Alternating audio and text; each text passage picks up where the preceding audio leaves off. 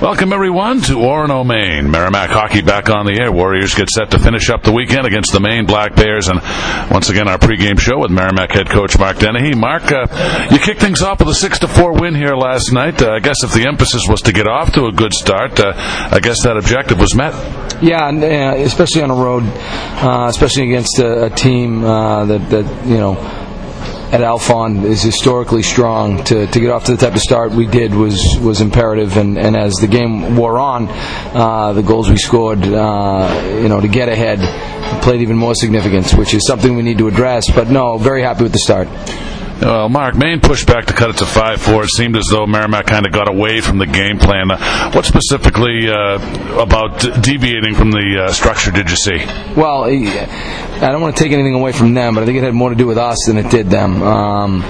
We stopped getting pucks deep, started to turn some pucks over. I mean, it started the first shift of the second period. We had a chance to get a puck deep. We made a cute play at the offensive blue line. They ended up getting the puck back and able to transition it into our zone, and we spent 45 seconds of the remainder of the shift in our zone with them bouncing the puck around. And it went all the way up to one of the last shifts where we had another guy in an odd man situation where we were under man, try to make plays at the offensive blue line and turned it over again, ended up taking a penalty, and that resulted in their third goal. So, recognizing when we have numbers and making those plays is one thing, but when we don't, being able to get it behind them and force them to defend is huge.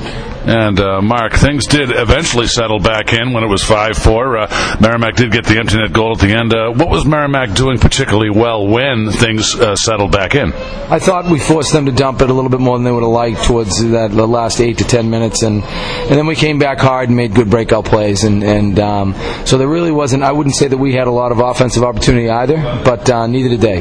Most of their shots were from the outside. Now, with that said, they capitalized on some of those shots earlier in the game. I thought we did a better job of putting a little bit more pressure on their D. Well, Brett Cini, Mark, has been seeing some time at right wing. How do you feel that adjustment has gone? You know what? I think it's gone pretty well. I thought last night might have been one of his most comfortable games.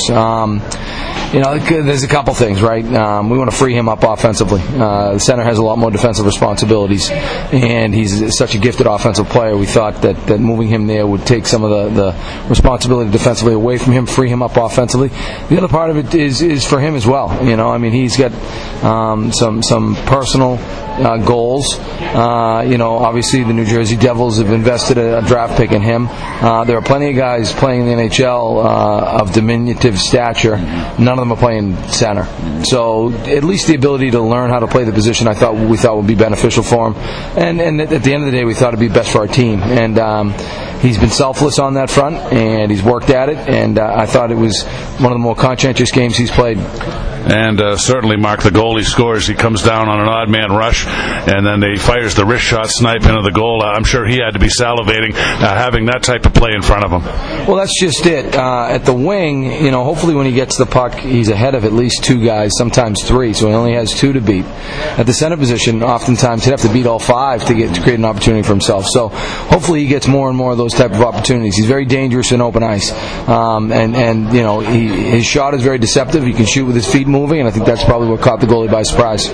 Mark, we move on to Game 2 tonight. Does the focus get back to that 60-plus minute effort? And if so, is there anything else you're looking at as well besides that? Well, our focus can't change. If anything, it needs to probably elevate. This is senior night for them. They lost a home game where they gave up 6 goals. I read Coach Gendron's quotes about their compete level, and so I think it's something where they're going to come out and play incredibly hard, and we're going to have to match that effort level, especially early on, and then settle into the game. But yeah, it's about a 60-minute effort for us. It's about our focus on the process and not the results, and then we'll see how we measure up after 60-plus minutes. Mark, we'll finish up with a coach's mailbag question for you. Do you have a favorite arena you visit on the road, and if so, what makes it special to you? I don't want to cop out of this, but I think they were all pretty special. I think they all, for me, I've been involved in this league since 1987 when I was a freshman at Boston College, and you got different memories in each one of them. I'll tell you, if you don't get a boost of energy coming up to play at Alphon in front of their fans, then you got to check your pulmonary issues.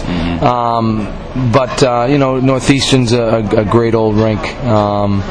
Obviously going back to Conti, having played there. Agganis is a nice rink. Lowell with the natural rivals.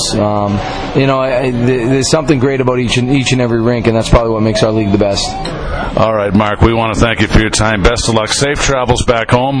Vermont's in town Friday. We'll look forward to talking to you then. Thanks, John. All right, he's Mark Dennehy, the head coach of the Merrimack Warriors. Mike Machnik and I are back with more on the pregame show next. You're tuned in to Merrimack Warrior Hockey on the Merrimack Radio Broadcast Network.